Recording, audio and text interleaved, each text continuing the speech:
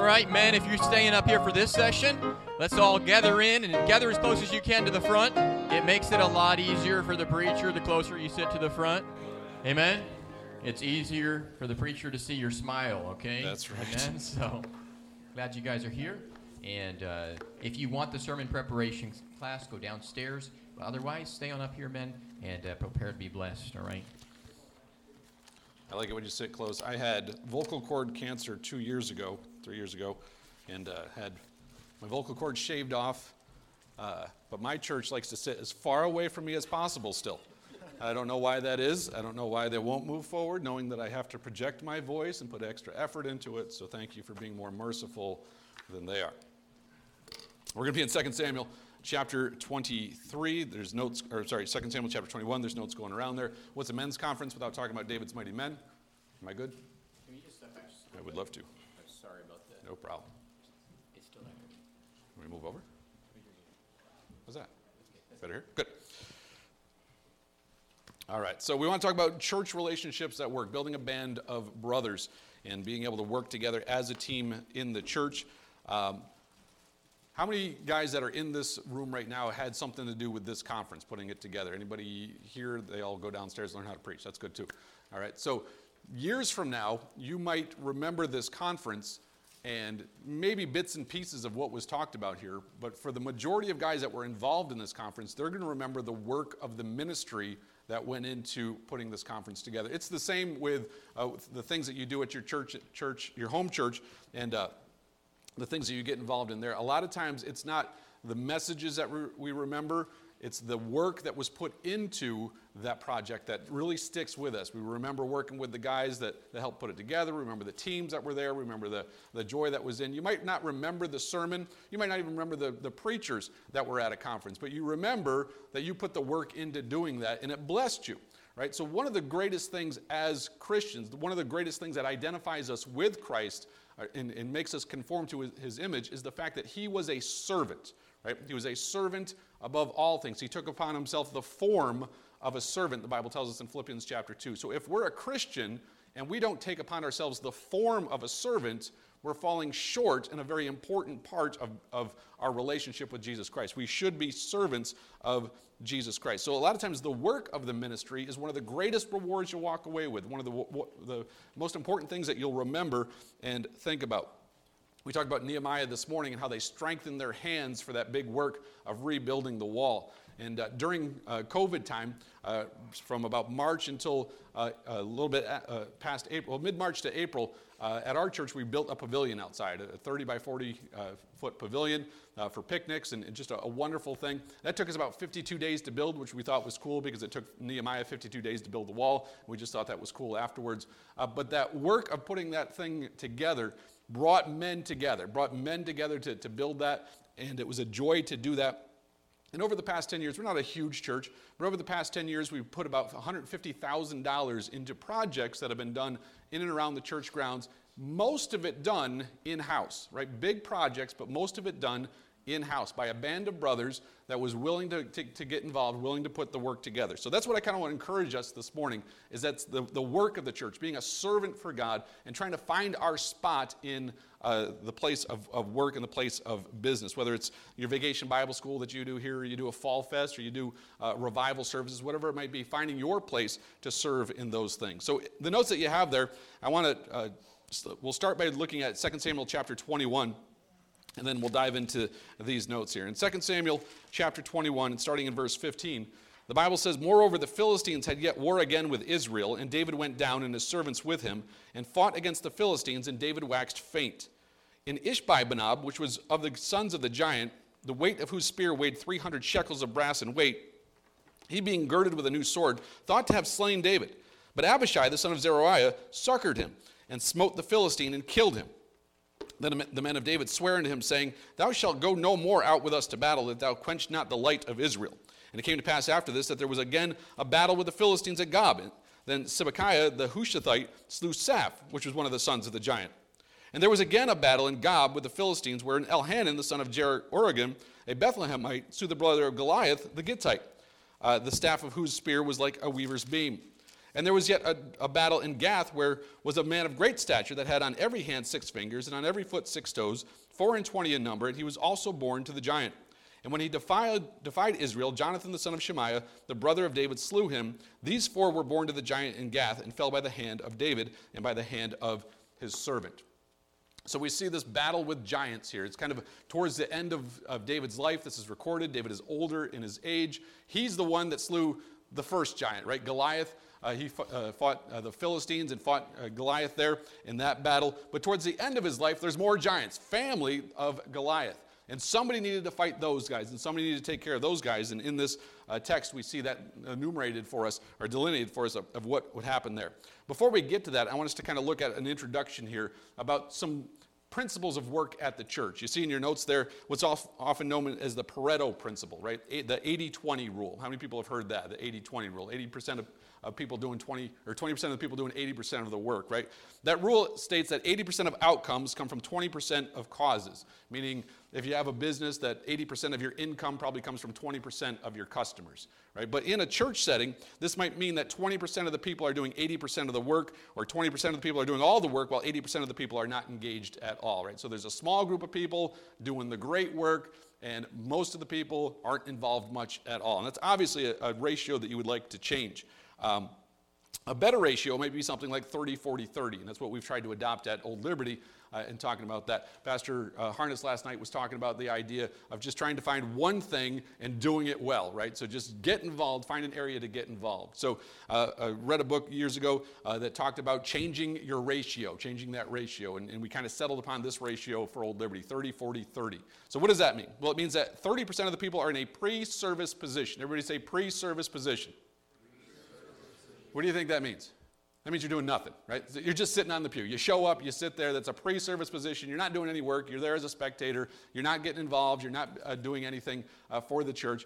You're a number, which is good. If there's nobody to preach to, preachers look like idiots. So it's good that you're there to be preached to for that purpose. But as far as the work of the church, it's not getting done. So 30% of the people are in a pre-service position. Number 2, 40% of the people are serving an hour a week at the church. So these individuals are finding something to do at the church. Now, this could be your choir. This could be your door greeters. This could be a cook or a cleaner, a piano player, offerings, whatever it might be. But you're finding something to get involved with an hour a week at the church. Maybe it's door knocking or soul winning, something you're doing for an hour a week at the church. So 40% of the people are doing that. And then 30% of the people become actively involved in serving at least one major church activity or event. So something like this, you're involved in trying to make sure everything's ready for this conference, or for a revival service, or for a missions conference, or a vacation Bible school, or for a fall activity, whatever it might be. You say at least once a year, Pastor, you've got all of me. I'm going to be there for that event. I'm going to work for that. So a 30-40-30 ratio. 30%, you think of a church of 100 people. 30 people are just sitting there. They just show up on Sundays. 40% are trying to be involved an hour a week at the church. The other 30% say, when the big things come, Pastor, you've got me. I love this activity. I'm going to be fully involved in that. You can count on me 100%. So that gets people involved. It gives you a place to be involved. I also want us to see the ladder of leadership there. This is something that we've tried to adopt at Old Liberty also. This comes from a book by David Marquette. He was a captain of a submarine, and he wrote a book about turning the ship around. And he has this leadership ladder, and you kind of see how it progresses there. You start with the idea of tell me what to do. Right? So you're just there and you're a pastor. I'm available, which is the best ability is availability, right? So I'm available, pastor. What do you want me to do? Tell me what to do. Tell me what to do. Tell me what to do. And the pastor can find places for you. Well, that's a good spot, but that means that the pastor has an additional job of trying to find stuff for you to do. So we rise up the ladder, we get to the next step, and that is I see. So now you're actually paying attention to the ministry. You're starting to see things that need to be done. I see that the carpet needs to be vacuumed. I see that these windows need to be washed. I see that the sidewalk needs to be shoveled. So now you're seeing things. The next level up from that is I think. I think here's how we could address that problem of the lump in the carpet in the entryway. Or here's how I think we can address the problem of the leaky sink in the ladies' room. And now you're thinking about solutions to the problem. You see how you're progressing. You went from just tell me what to do, to I'm starting to notice things. Now I'm starting to plan on how to figure out some things, which leads up to the next step, which is I would like to. Right? So this is I would like to do some painting at the church. Pastor, if you could get me the paintbrushes, if you could get me the paint, if you could get me some tape, if you could show me exactly what you want me to do, if you could even cut in a little bit, I'll roll it when you're done. But this is, I would like to do this. If you could get me the things, then I will do that, right? Here's where it would be great if most people in the church could get to. That's the next step. I intend to. Right? And by intend to, it's, Pastor, I intend to paint the entryway this week. I've got the paintbrushes. I've got the paint that we agreed upon. I've got all the equipment. I'm going to be here. I'll get it done, and it'll be done by Sunday. Right? It's an intention that here I've got everything ready. I intend to do it, and the pastor just gets to say, make it so. Go ahead and do it. That's great. I appreciate the help. Go ahead and do that. The level above that is when you've been given a ministry. Right? So you're in charge of a particular ministry. And here you're working at I've done. At the level of I've done. Pastor, I've done this, I've accomplished that. I know what my job description is and what I'm supposed to do. I've done this, I've done that, I've done this, and you're doing those things and accomplishing those things. Then finally, the top level is I've been doing. This is a level of leadership, right? This is where leaders should be in the church. In our church, this is where our deacons are at, this level of leadership, where I've been doing, right? I have no idea what they've been doing. I know that they've been doing it. I know that it's getting done because that's what they do. Right? We have one deacon, Brother Greg. He's very much focused on the spiritual and physical needs of the church. Right? If there's a filter that needs to be changed, if there's something that needs to be fixed, if there's something that needs, he's there. It's getting done. He doesn't need to report to me. Here's all the things that I've gotten done. He's just getting them done. Right? That's a wonderful level of leadership to be at. Our deacon, the other deacon, is the treasurer. Right? He's responsible for the financial and spiritual needs of the church, right? So he's just getting the finances done in the church. I have no idea what's going on. He doesn't have to report to me, well, obviously through business meetings, but it's not like I'm following up with him saying, hey, did you get the deposit done this week? Have you done this? Have you counted everybody? Have you gotten everybody's tax things, right? He's at a level of leadership where I've been doing, it's what I do, and you can trust me with it. And it would be great as many men as possible to get to that level of leadership in the church. But that I intend to level is a wonderful level for us to shoot for. Pastor, I intend to do this. I have everything prepared for it. I'm going to do it on this day, and let the pastor say, go ahead and accomplish that. So that's what we're striving for. So how do we get there? Inside your notes there, how to take your place among the band of brothers. Number one, get to know and become passionate about your pastor's vision and his ministry philosophy. Figure out who your pastor is, right? The only way you can do that is to have conversations with your pastor. Know who your pastor is, know what he's passionate about, know what he's trying to get done, right? Obviously, we're all trying to get done the same thing, bring the gospel to the uttermost parts of the world and to our Jerusalem, Judea, Samaria, and to the uttermost parts of the world. That's what our goal is. But every pastor does that a little bit differently, right? Every pastor has a specific joy that they're focused on, a specific passion that they're interested in. So find out what your pastor's vision is and find out what his ministry philosophy is. How does your pastor like to involve people in the work of the Lord? What is the way that he likes to do it? So we see in our text, moreover, the Philistines had yet, circle the words, war again there in your notes. They had yet war again with Israel, and David went down and his servants with him, and circle the word fought against the Philistines, and David waxed, circle the word faint. So there was war again. This was David's deal, right? We know that David was a warrior king, that he is the one that expanded the borders of Israel, that he was a warrior, and that's why God told him that he wasn't going to be able to build the temple of the Lord, because he had blood on his hands, because he was a warrior king. His son Solomon, his son of peace, was going to build the temple. So what was David good at? He was good as a warrior. He was good at expanding the borders of the nation, and he fought. But he's one man, right? And one man can't do all the fighting. So what do we find in this verse here? He waxed what? Faint, right? He couldn't do all the work himself, and the work that he was engaged in, the work that he was passionate about, he began to get tired in that. Look at the next verse there. It's 1 Samuel 22, 1 and 2. It says, David therefore departed thence and escaped to the cave of Adullam. And when his brethren and all his father's house heard it, they went down thither to him. And everyone that was in, circle the word distress, and everyone that was in, circle the word debt, and everyone that was, circle the word discontented, gathered themselves unto him, and he became underline the word captain over them. And there were with him about 400 men. So these men, knowing that they had a need, went to this cave at Adullam and found David and made David a captain over them. Now, obviously, our great captain is Jesus Christ, our Savior. He's the captain of our faith, right? He is the one that we put our trust in. But God has given each church an under shepherd, somebody who is to be the vision carrier and the one who is going to give accountability for your souls before God. That's his responsibility. So there's a captain there in your church. And these men, knowing that they were in debt, knowing that they were discouraged, knowing that they were discontented, knowing that they were broken people, just like broken David, who was in exile and a refugee, knew that he was going to be their captain, so they pledged his allegiance to them. That's a great step for us to make as we enter into our church. That, Lord, I want to serve in your church, And Lord, I know that you put this man as the leader of our church. I want him to be my captain, and I want to follow after him. I want to know what he's passionate about. I want to know what drives him. I want to know how our church is going to reach the world differently from the way that maybe another church is focused on reaching the world, and I want to be passionate about that. So number one there, David went to fight. Circle the word fight there. That was what David was doing. That's what we're doing. We are engaged in a spiritual battle. We are engaged for the souls of this world. Pastor Rob talked about it last night, fighting for somebody's soul, not just encountering somebody as a person, but knowing that there's a soul, that there's a spirit there, more accurately, in that person that needs to be saved, that needs to be regenerated, right? But David grew faint. He was weakened by the amount of work that needed to be done. So the question number 3, what is your pastor passionate about? What is your pastor passionate about? Think about that for a moment. Can anybody take a guess at what their pastor is passionate about? And we won't check your answers. So go ahead, and if you're completely off base, I won't tell them that, you kind of thought you were trying to go this way. No, you're going a different way. Can you take a guess of what your pastor might be passionate about? What drives him? What is his philosophy of how he wants to reach the world for Christ? What are his passion projects that are deeply connected to his joy and deeply connected to his calling, right? As pastors, as we surrender our lives to the ministry, there's a focus that God has given us, and that's our passion, that's our joy. And when those things are when that chord is being struck, it livens our heart. Can anybody guess? I'd take 2 men to guess what their pastor's joy might be. Yours is family. Family. Yeah, multi-generational faithfulness. Family is a focus. Good job, Fred. I'll pay you later for that.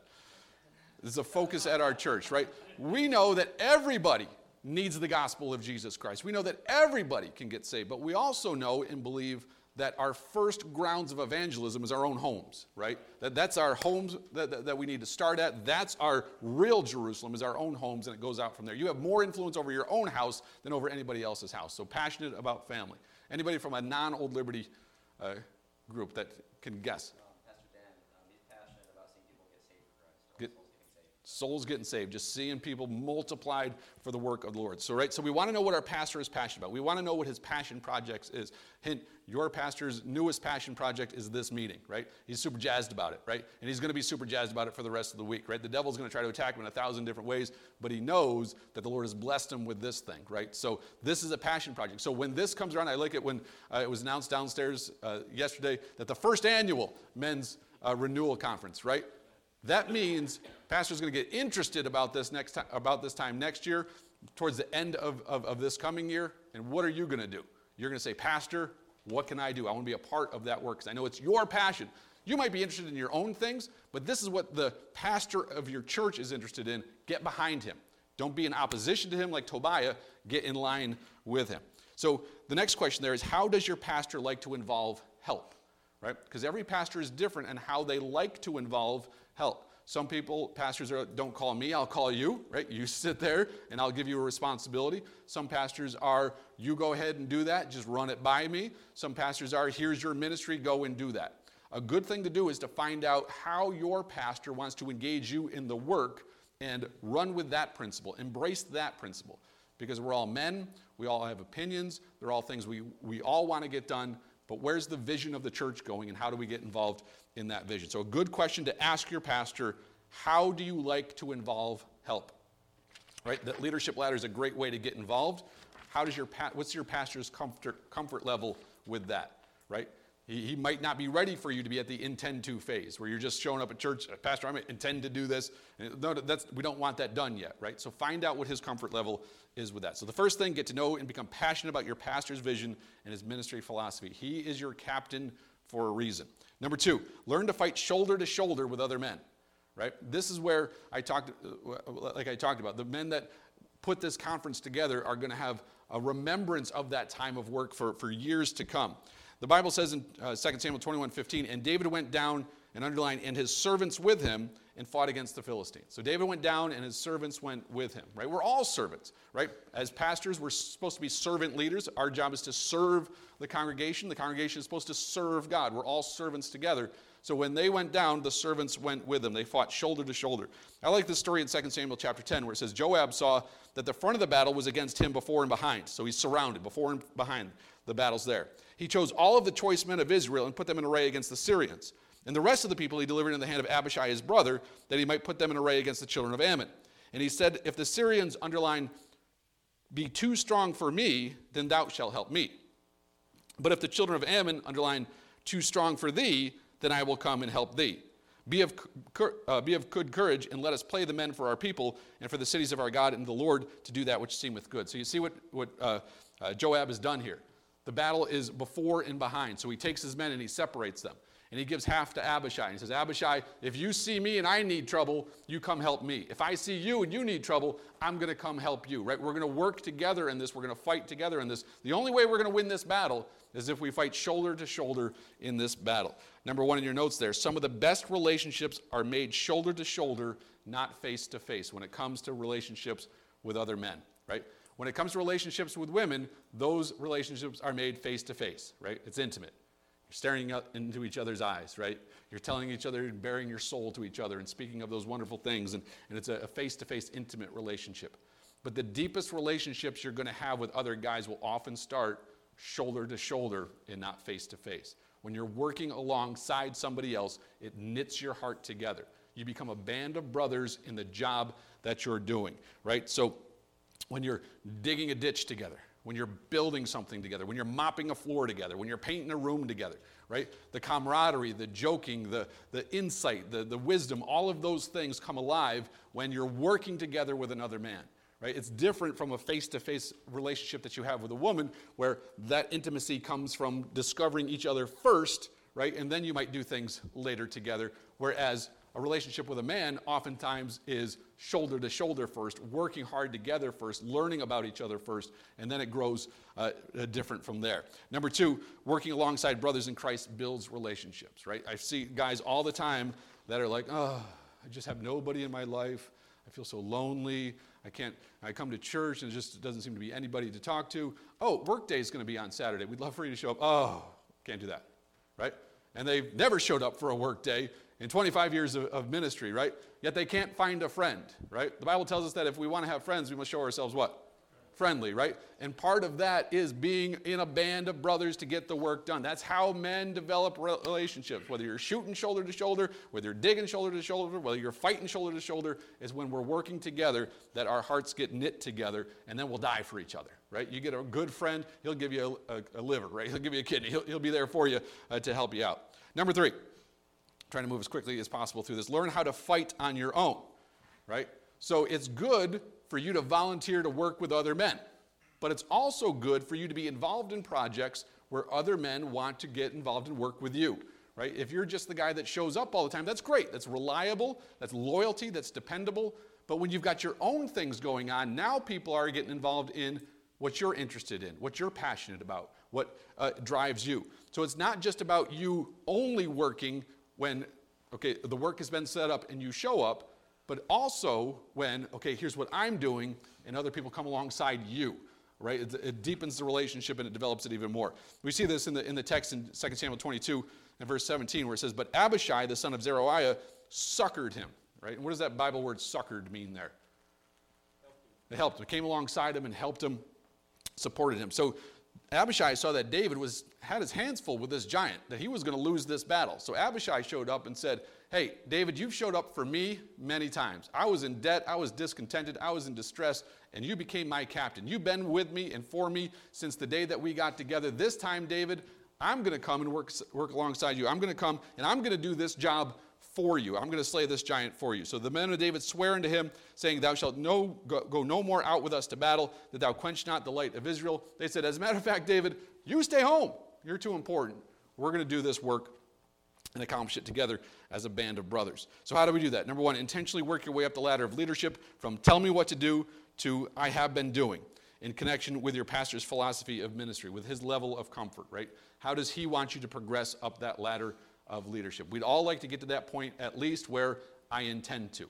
I know what my responsibilities are. I see things that need to get done at the church. Pastor, I intend to do this on such and such date. Here's the materials that I've got for it.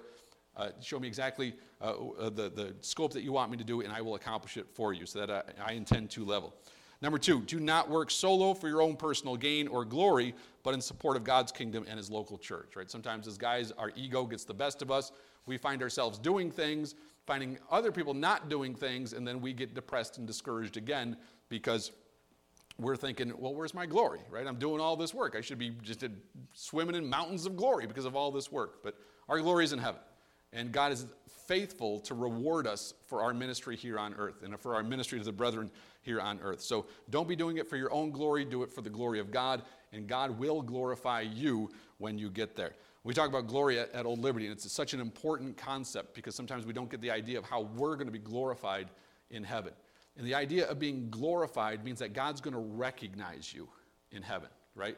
One of the worst parts of hell is the fact that the individual, the omniscient God who knows everything and is everywhere all at the same time is going to say, "Depart from me, I never knew you," right?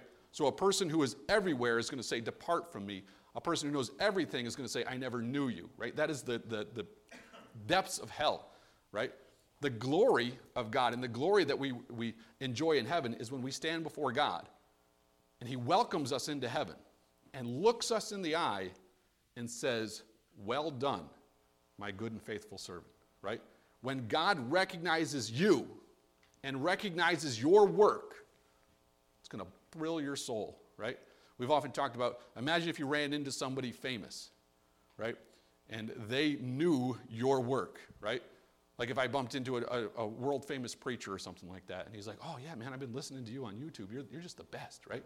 What would that do to your soul, right? You would be like, wow, this important person not only knows me, but likes my work, right? Your Father in heaven is going to say, "I know you, and I like your work," and he's going to reward you for that. So don't worry about the rewards that we get down, the recognition that we get down here. Just do the work, and there's great reward to come. Number 3 there, let God give the glory as he sees fit. Number 4, don't be afraid of giants, right? As we engage in the work of the Lord, we know that there's going to be some big battles ahead. And this whole chapter here gives us all these different giants. We see Ishbi-Benob there, this great big guy. And then there's this other guy in Gath, and he had 6 fingers on every hand and 6 toes on every foot, 24 in number. It says this big old guy with extra fingers and extra toes. You couldn't get any bigger, right? He's so big, he's busting out of the fingers and toes he's already got. This is a huge guy, right? There are going to be giants that we're going to have to fight. Don't be afraid of the giants. And that's what a mighty man is, right? You can't come to a men's conference without talking about the mighty men of God. And when we look at David's mighty men in chapter 23 there, we see Adino was resourceful, right? He slew a whole bunch of guys with a spear, right? Not a mass murder or a war type of weapon, but he used a spear, killed a whole bunch of people there. We see Dodo was diligent, right? He fought so hard that his hand clave to his sword. He wasn't going to get up till the battle was done. He became one with his sword. He fought so hard. We see Shammah was determined, right? He got in his little bean patch there and said, "I ain't giving this up. I'm going to take a stand, and I'm going to claim this land, and the enemy's not going to get any more of this land." We saw the 3 there that were devoted. They heard David said, "I'd like a drink of water from the well of Bethlehem." And they said, "Done." And they took off down to the well of Bethlehem, burst through a garrison of Philistines, got the water out of the well, and brought it back to David. David was so impressed that he poured it out to God. He wouldn't drink it himself. We saw Abishai was dedicated. He killed a bunch of guys with a spear also. And then we see Benaiah. He was just deadly. He's my favorite, right? You ever study Benaiah? Look at chapter 23, verse 20. This guy's awesome, right? This is the guy that we aspire to be. In 2 Samuel chapter 23, verse 20, the Bible says, "And Benaiah, the son of Jehoiada, the son of a valiant man of Kabzeel, who had done many mighty acts, he slew 2 lion-like men of Moab." Right? So these giant Moabite guys. Benaiah is like, nothing. Kills them both. He went down also and slew a lion in the midst of a pit in the time of snow. Why not? Right? That just sounds like he did that for fun. Like, what am I going to do this afternoon? I don't really have anything. Oh, there's a lion in a pit and it's snowing. Done. Right? And he goes down and he fights a lion in a pit in the time of snow. Like, there couldn't be any more adversity in that sentence, right? Oh, man, there's a pit. Right? Pit. We just talked about pit. That's a bad thing. Oh, there's a lion in that pit, right? The devil's seeking about whom he may devour. That's a terrible thing. Oh, and it's snowing too.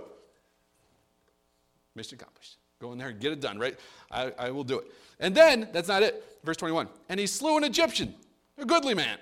And the Egyptian had a spear in his hand, but he went down to him with a staff, plucked the spear out of the Egyptian's hand, and slew him with his own spear."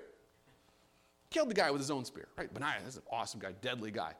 But these are guys that aren't afraid to fight the battle, right? And that's who we need to be as Christians. We need to understand that the Christian life is not a complacent life, that there is a battle to be fought here and now, that this is our time in redemptive history. We don't have the past that's already done. We have no idea what tomorrow is going to bring because our life is only a vapor that appeareth for a little time and then vanisheth away. We have right now to reach the world for Jesus Christ. And we can't afford to be complacent. We have to be lion-like men. We have to be men that are actively involved in the work of the Lord. Things get tough. Things get distracting. Things go on with our lives. Things go on with our health. Things go on with our families. Things go on with... But there is a ministry that God has called us to that we need to be interested in. So, mighty man does not hide from big challenges. Number 2, your pastor may ask you for help in taking on projects that only the hand of God can help you complete, right? Your pastor's a visionary, and that causes problems because he starts seeing things, and God starts putting things on his heart, and he starts getting a burden that I want to reach this entire community for the lost. I want to see tons of men come into this conference. I want to see us reach out and disciple homes and families and take care of people. I want to see these things done, and it just seems like a giant undertaking. And if we were a little sissy men, we would look at that and say, that giant's too big. There's no way you're going to be able to do that, Pastor. There's no way that we're going to be able to reach this community. There's no way that we're going to be able to accomplish that goal. There's no way that we can do that building project. There's just no way. But what does a mighty man do? Your pastor may ask for your help in taking on projects that only the hand of God can help you complete. The mighty man looks at that alongside of his pastor, shoulder to shoulder, and says, that's a big one. Let's do it. Let's do it. Let's get to work. Let's get it done. Trust God and get to work. And then the final thing that we see there, take your giants one at a time, right? Fighting giants is exhausting. When you try to fight 5 giants at once, I don't care how strong you are, you're going to get beat. You're not designed to fight 5 giants at one time. But here's what our text says. It tells us about Ishbi-Benob, which was the sons of the giant, the weight of whose spear was 300 shekels of brass in weight, and he girded with a new sword. He thought to have slain David. Next, and it came to pass after this that there was again a battle with the Philistines of Gob, and Sibbecai the Hushathite slew Saph, which was one of the sons of the giant. And there was again a battle in Gob with the Philistines, where Elhanan, the son of Jeroboam, a Bethlehemite, slew the brother of Goliath the Gittite, the staff of whose spear was like a weaver's beam. And there was yet a battle in Gath, and there was a man of great stature that had on every hand 6 fingers, on every foot 6 toes, 24 in number, and he also was born of the giant. And then with the original, and there went out a champion of the camp of the Philistines named Goliath of Gath, whose height was 6 cubits in a span. It's a lot of different giants. Did they line them up and fight them all at once? No. One giant at a time, right? Your pastor's going to want to take on visionary projects. He's going to want to accomplish great things for the Lord. You want to accomplish great things for the Lord. That's not just a pastor thing. That's every Christian gets that burden to want to do good things for God, do big things for God. But we know that we can't fight all the giants at once. We need to take them one at a time. So what are the principles? Number 1, the work of the Lord is indeed immense. It's giant. It's a giant work that we're given. That we're to share the gospel with Jerusalem, Judea, Samaria, the uttermost parts of the world. That we're to go into all the world and preach the gospel of Jesus Christ. It is a big job to do. The work of the Lord cannot be accomplished all at once, right? Go, do it, right? We can't get it all done today, right? We can't evangelize the whole world today. We can't disciple every family today. We can't do everything that we'd like to do today. It can't be accomplished all at once. Third, the work of the Lord cannot be accomplished by one man. Oh, Pastor, your vision is to reach the entire world with the gospel of Jesus Christ? Go get them! Good luck. We'll have the church warm when you get back. We'll make sure the pews are warm when you get back, right? That's not the way that we want to fight that battle, right? It can't be done by one man. Number 4, the work of the Lord is to be done by a band of brothers that trust in the Lord and desire to see his name and his kingdom glorified. When one man catches fire and starts working alongside another man, then other men catch fire and start gaining that group. And then before you know it, more and more people are coming to this cave, and more people are getting behind the captain, and more the work of the Lord is getting done. Right? The more that you can support that work, the more it's going to be accomplished. Number 5, don't quit the work, quit you like men. Right? And that's a phrase that's used over in the Bible, and it means act like a man. Act like a man, right? That is politically incorrect to say today. Right? You can't tell anybody to act like a man. You can't even assume that somebody is a man. You have to ask first, right? That is not biblical, brothers. Quit you like a man. The Bible's very clear. Act like a man. What is a man? What is masculinity, right? Masculinity is not the hobbies that we do. It's not the music that we listen to. It's not the jobs that we accomplish. Masculinity is accepting responsibility and acting appropriately. That's what God has given us to do as the leaders in our home, as the servants in his church, as men that are supposed to come behind our captain and serve him. What is my responsibility, and how do I act appropriately? 1 Corinthians 16:13 says, watch ye, stand fast in the faith, quit you like men, be strong. So watch, stand fast in the faith. Right? If you get knocked out of the faith, you're no good on the team. So stand fast in the faith, quit you like men, act like a man, and be strong. Right? Accomplish those things that God wants us to accomplish. So building a band of brothers means that having relationships in the church that get things done. Right? One of the greatest things is, hey, when's our next work project? Because I can't wait to get together with you guys and do something. Right? Fun activities are fun. Entertainment activities are entertaining. But work activities are getting the work of God done. And we want to gather around those activities and say, Pastor, what can I do? How can I do it? Put me in, Coach. Let's pray. Father God, we just thank you for your word. We thank you for the truth that it is. We thank you for this band of brothers that we see in the scriptures here, these mighty men of David that fought valiantly alongside of him. And then when the work was too great for him, dear God, they stepped in and did the work themselves. We ask you, dear God, to help us all be able servants for you, dear God. Whatever it is our place is, whatever our passion might be, that we can just serve you with a whole heart, that we can get in the line with the man of God that you put in front of us, dear God, and serve after him. And we look forward to the many rewards in heaven that you'll shower upon us, dear God, even though that's not why we do these things. We know that you're so good that even though you don't have to reward us, you promise that you will. We just thank you for all the grace and the glory that you give us. In Jesus' name, amen. Amen. Thank you very much. That was great.